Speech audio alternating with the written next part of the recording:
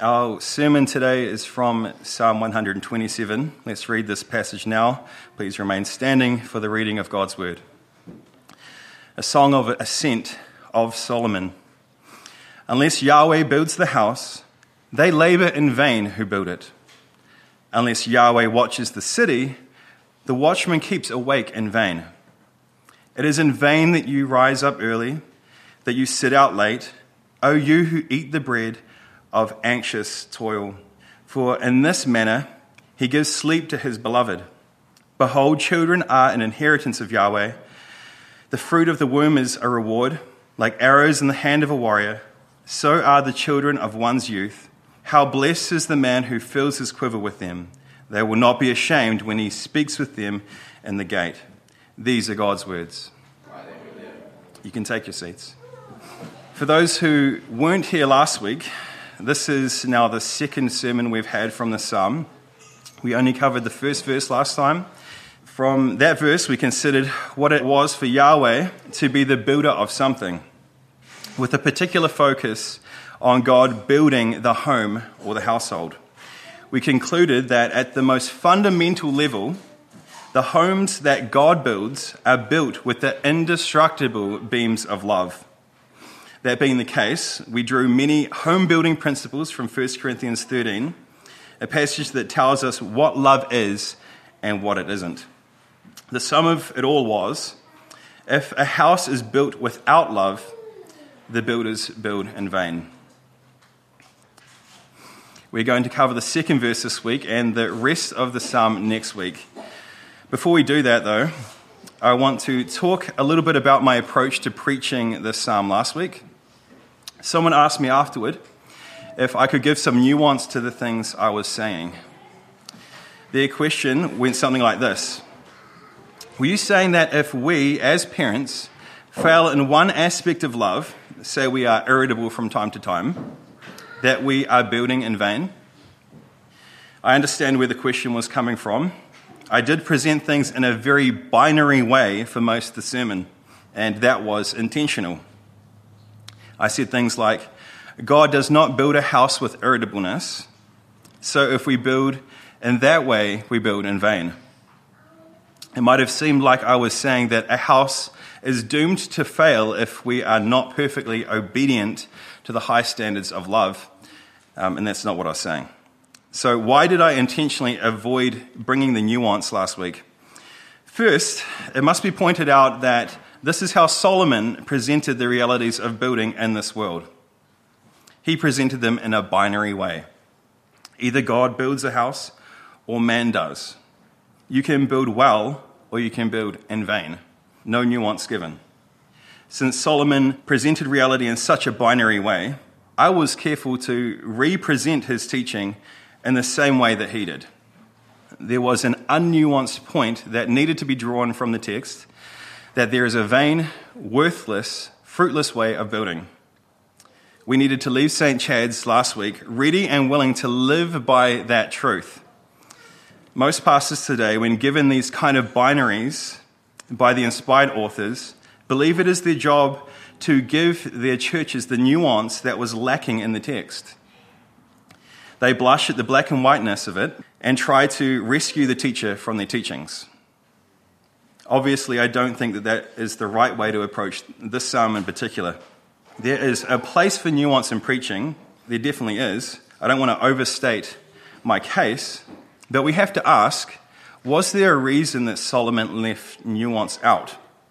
Is there something about seeing and comprehending a teaching in an unnuanced way that has a superior way of forming and maturing us, better than if we were to dissect it and systematize it?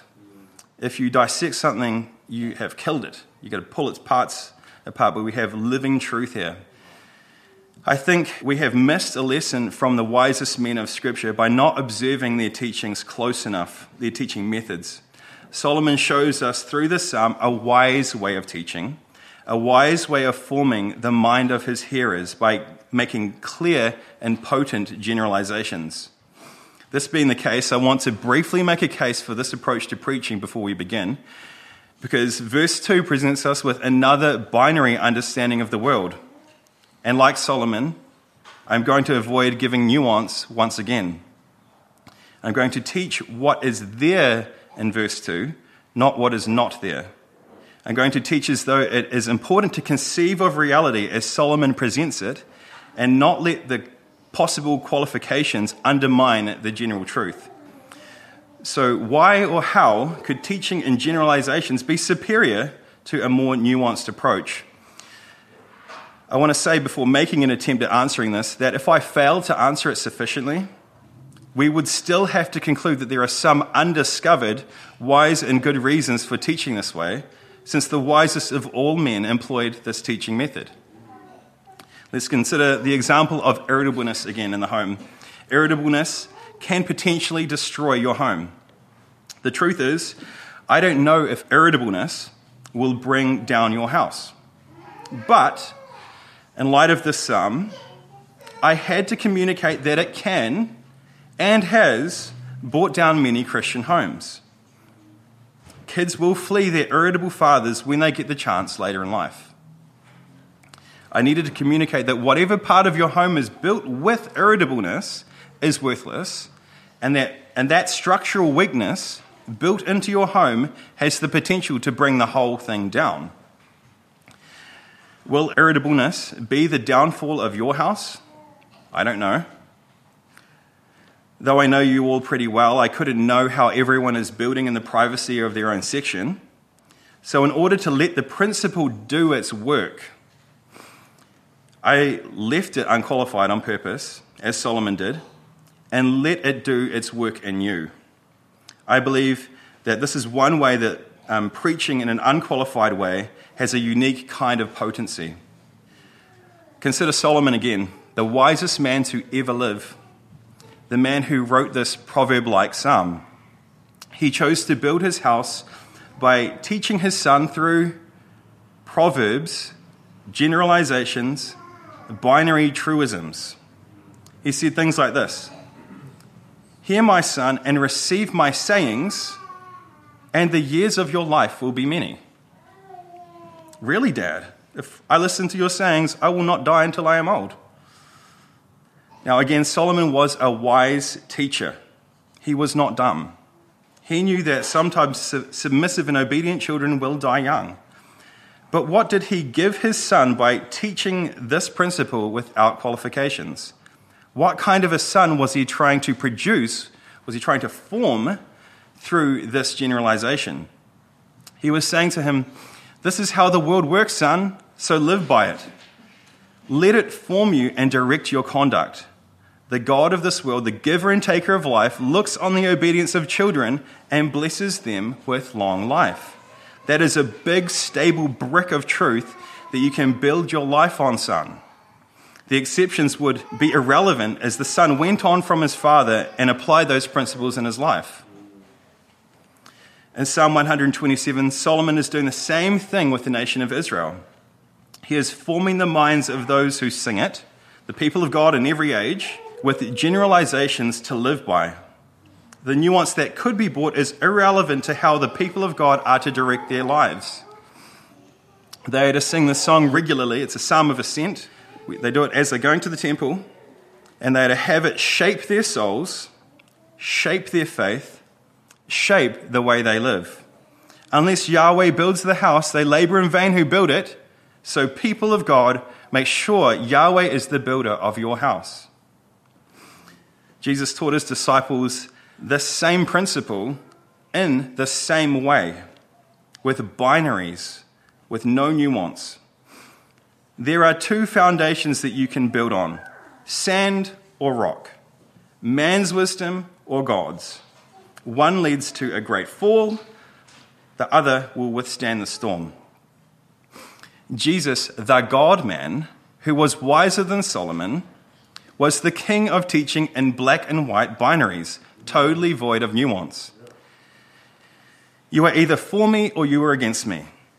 If you want to be my disciple, you must hate your father and mother. Serve me or serve mammon. Fear God, not man. You want to live? You must die. Teaching like this has a way of cutting through all the nonsense, all the cleverness of man. It is a way of bringing wide-eyed clarity. It teaches you what you really need to know, what you need to live by. It is teaching that comes with a somewhat intangible, yet undeniable potency.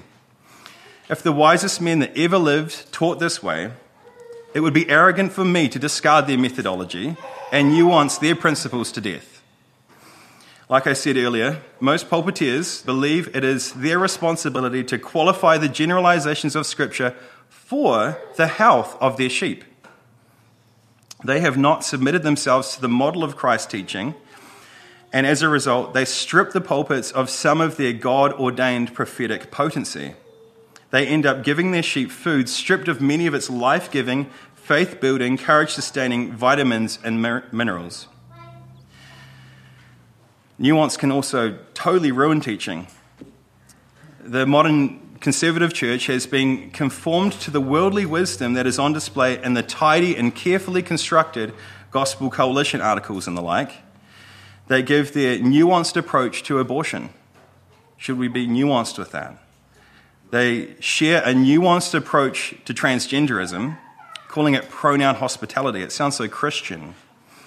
They cleverly integrate the secular scientific consensus into their worldview in order to not keep the church from intellectual embarrassment. And we've seen that with COVID vaccines and things like that. The church has also lusted after the outward success of the slick and stylish Acts 29 churches and the like that speak with so much acceptability and a kind of cultural coolness, and as a result, our language is almost indistinguishable from the world's. Worldliness is a sin, and the church has become worldly through their world-savvy language.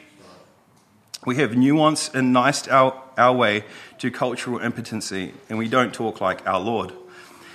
What we need now is to return to the bold, prophetic preaching of the prophets of old, the precision of a well-swung sledgehammer.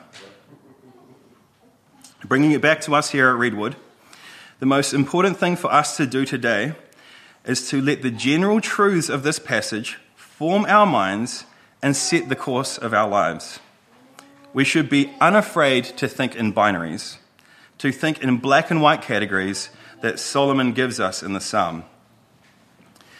So with that introduction, we will now come back to our text for the day, verse 2 of the psalm. Here we have another binary conception of the world, an unqualified truism. May God shape us through it today. Let's read it again, verse 2. It is in vain that you rise up early, that you sit out late, O you who eat the bread of anxious toil. For in this manner he gives sleep to his beloved. Here Solomon divides mankind into two types of people. This is how he presents reality to us. There are those who rest easy and those who toil anxiously. There are those who are called God's beloved and those who are not. Those who rest easy are those who God loves, and it follows that those who are constantly engaged in anxious toil are not. The interpretation of this verse is pretty straightforward, but I want to briefly explain what Solomon meant by in this manner. See at the end of the verse, for in this manner he gives sleep to his beloved. The point is that God's people are engaged in the same hard work as the world. They toil in the same manner, but they go about their toil in a different way. Their toil is characterized by restfulness as a gift given to them by God. It is the opposite of the world. Their toil is characterized by constant anxiety and struggle. This is what Calvin said about this verse in his commentary, and I've put it in your sheets there too if you want to follow along with me. It is certain that the word sleep is not to be understood as implying slothfulness, but a placid labor to which true believers subject themselves by the obedience of faith.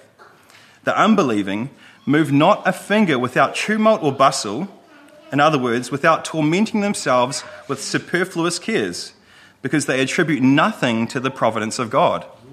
The faithful, on the other hand, although they lead a laborious life, yet follow their vocations with composed and tranquil minds." End quote.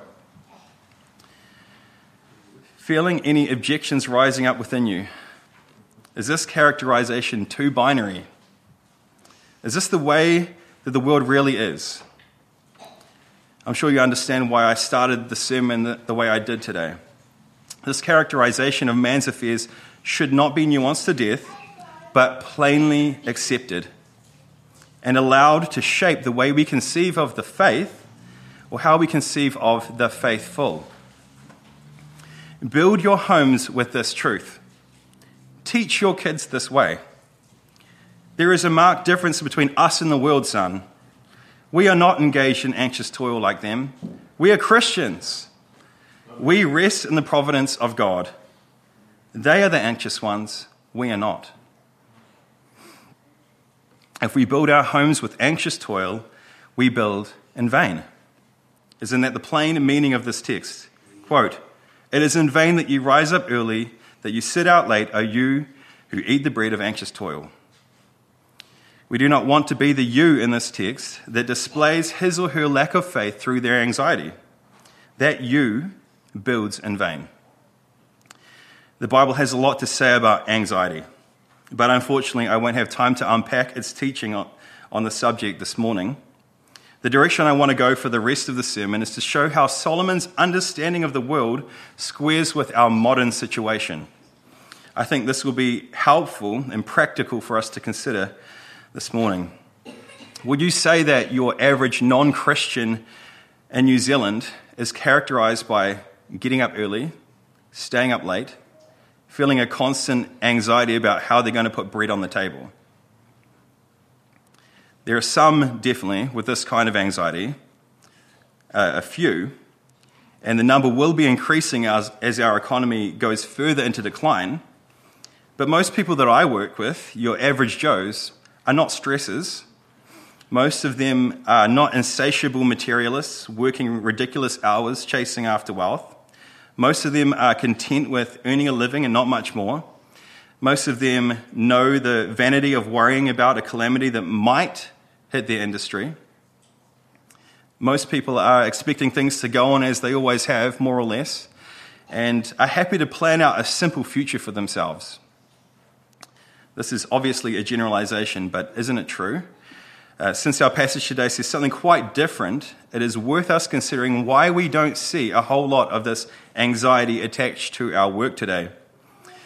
While there are likely many reasons, I believe there is one big reason that we will get to shortly. It is implied in our passage that the thing that alleviates the anxiety of the godly is a knowledge of the goodness of our God and his sovereign care for us. The people of God can sleep because they know he is their provider.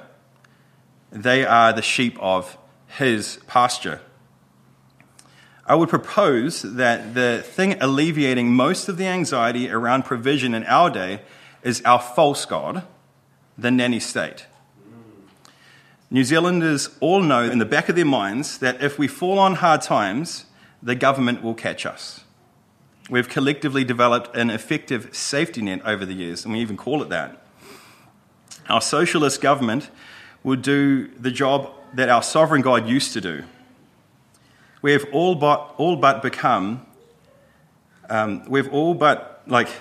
state has all but become our all-providing God.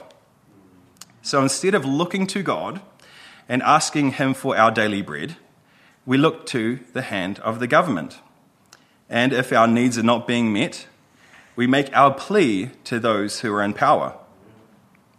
This false god serves to relieve our anxieties. It has served to relieve our anxieties for some time. But the civil magistrate was not meant to be our provider. God did not make it for that purpose. So it won't be able to sustain that position for long. God will not allow it. If that safety net were to be dismantled, we would see all manner of anxious behavior return. It is not that the anxiety Solomon describes here is not present today. It is there, bubbling under the surface, waiting to burst out. It is being kept out by a false god. If government welfare was to suddenly dry up, we would see the kind of anger that was described in the New Testament when the idols of those cultures were destroyed. New Zealanders would be left with no one to turn to but the God that they hate. When Solomon describes the anxious toil of his day, men and women were engaged in far greater struggles for provision than we are today. We are wildly wealthy, and this is another reason why we aren't so anxious. Back then, some were relying on idols to provide as we are today, but none of those idols were as powerful and well-funded as our chief idol, the New Zealand government. It can even seem as though our government is being a half-decent provider at times. But where does it get its provisions from? What does it truly have to distribute? Its provisions are funded through unjust taxation, i.e., theft sanctioned by the majority or by democratic vote. We have, by the will of the people, traded the natural freedoms and risks that come from working under God for the kind of risk-free living under the state. We love the anxiety-free safety of socialism more than we love freedom and the joy that comes from taking up your responsibilities before God. If your business fails today, it is certainly going to suck, but you'll be okay. You won't starve. If you lose your job through injury or changes in the market, it's going to suck, but you can go on the benefit or on the dole and survive. We do not experience anywhere near the same anxiety that would have been present at the time this psalm was written, because we are safely being propped up by other people's money. But as that money disappears, you can see that we are becoming a whole lot more anxious. It's evident. Unless Yahweh keeps the city, the state will be working in vain. So how should we think about this? How should we live in an age that is about to become a whole lot more anxious? Well, first, and I'm going to make 3 applications today. First, we should consider this time as an opportunity. We need to be a people that fit the description Solomon puts before us today. When the poo really hits the fan, we must not build in vain as they do and join in their anxious toil. That is not us. We are the ones who work hard and sleep easy.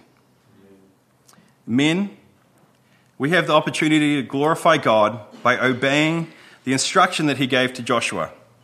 Be strong and courageous. Do not be frightened and do not be dismayed, for Yahweh, your God, is with you wherever you go. Courage is fitting for the man of God. And when we manifest it, we glorify the God that gave us this courage. He is the reason we can be courageous. We build with courage and hope because God is the builder of our houses. We build houses that don't fall. And as Proverbs 3:24 says, after you have done your work, when you lie down, you will not be in dread. You will lie down and your sleep will be pleasant. Woman, you have the opportunity to glorify God by being like the matriarch Sarah. You have become her children if you do good, not fearing any intimidation. 1 Peter 3:6. Courage is fitting for the woman of God. Proverbs 31:25 says that she is clothed with strength and dignity, and she laughs without fear of the future. That is our proper identity.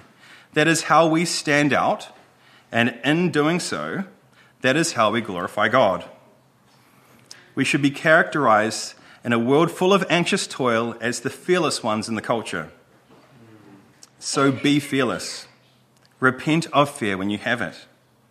Cultivate a culture of fearlessness in your home. And build your house with a trust in the sovereignty of God. May that be a great big pillar in your house. Deal with anxiety. Don't excuse it. Trust in the strength of God and not the shifting strength of your circumstances. Second, we have to remind ourselves that God will not allow anyone to take his place as the chief provider forever. He hates all false gods and will not allow them to succeed in our nation or any other nation, lest they rob him of his glory. He is a jealous God, and we are currently seeing him tearing down the gods that New Zealanders have placed their trust in for so long. We trusted in our government that they could save us when COVID hit, and we felt pretty good receiving their salvation for a while. We didn't have to go to work. Yay! And Daddy Government fed us in the safety of our homes, away from all of those bugs. But when a state stands in the place of God, it is always a terrible provider. This is because this state is God's minister of justice, not of benefits and wealth redistribution. The state cannot love its people like the true God can, because it is an impersonal body. All the state has to minister with is a sword. That's what God gave it. And with that sword, it only has the ability to shuffle around the wealth of a nation by force, wasting the nation's resources wherever it tries to help. Socialism has never and will never work. This is how terrible the government was at providing during the COVID pandemic. It fed us by taking out loans on our behalf, and now we and our children will be forced to pay back the debt that we accumulated through not working. They destroyed the supply chain and set up all of the inflationary pressures that are driving up prices today, except for maybe what's going on in Russia, Ukraine. Now their means of salvation is starting to bite us, and the true impotence of the government, our false God, is being felt. The tender mercies of the wicked are cruel. Proverbs 12:10. So, let the explanatory power of God's word comfort you in the decline of our nation. We know what's going on. This world is not random. God is in control. We understand why things are spiraling out of control, and we know how things can be fixed through the wise lordship of Jesus Christ. Third and lastly, in this time of change and disruption, we need to be stirring each other up to love and good works. One of those works is courage. While the people of God are characterized by working hard and sleeping easy, we don't get to that space instantaneously or automatically. This will only come through a changed heart and the sanctification of the Spirit over time. The mature in Christ will say with David, God, you have put gladness in my heart, more than when their grain and new wine abound. In peace I will both lie down and sleep, for you alone, O Yahweh, make me to abide in safety. It's from Psalm 4. When we are being bombarded by things that could cause anxiety, because we are sinners, we are vulnerable. We are not bulletproof. We will succumb to anxiety from time to time. I've been feeling anxious on and off for the past month as I've watched the forestry market tank once again. I know Yaku has been feeling some of this as well, since his job is also tied up in the same market. But we cannot allow anxiety to hang about. We need to deal with it. One way that we can deal with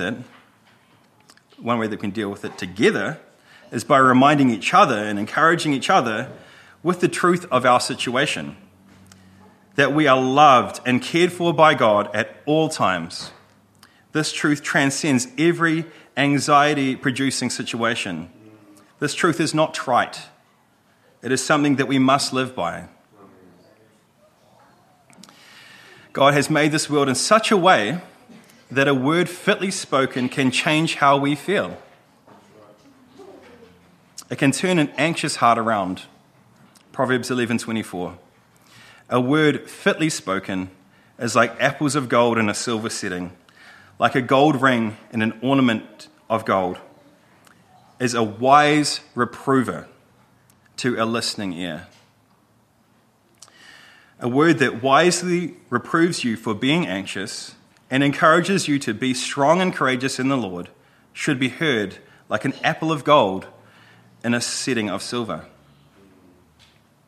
There has been a lot in the sermon that we've covered today, and I could make more applications, but we're going to keep it there. Plenty to think about. I've tried to make my applications simple and straightforward, but they are not easy. So let me finish with a brief prayer, and we'll ask God to help us do these hard things. Okay, let's sing together. Psalm 127. Unless the Lord does build the house, the builders work in vain. Unless the Lord the city guards, the watchmen guard in vain. It's vain for you to early rise, and vain at work to eat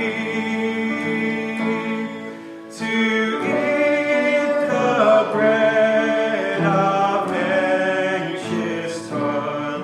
He grants his loved ones sleep. For children of your head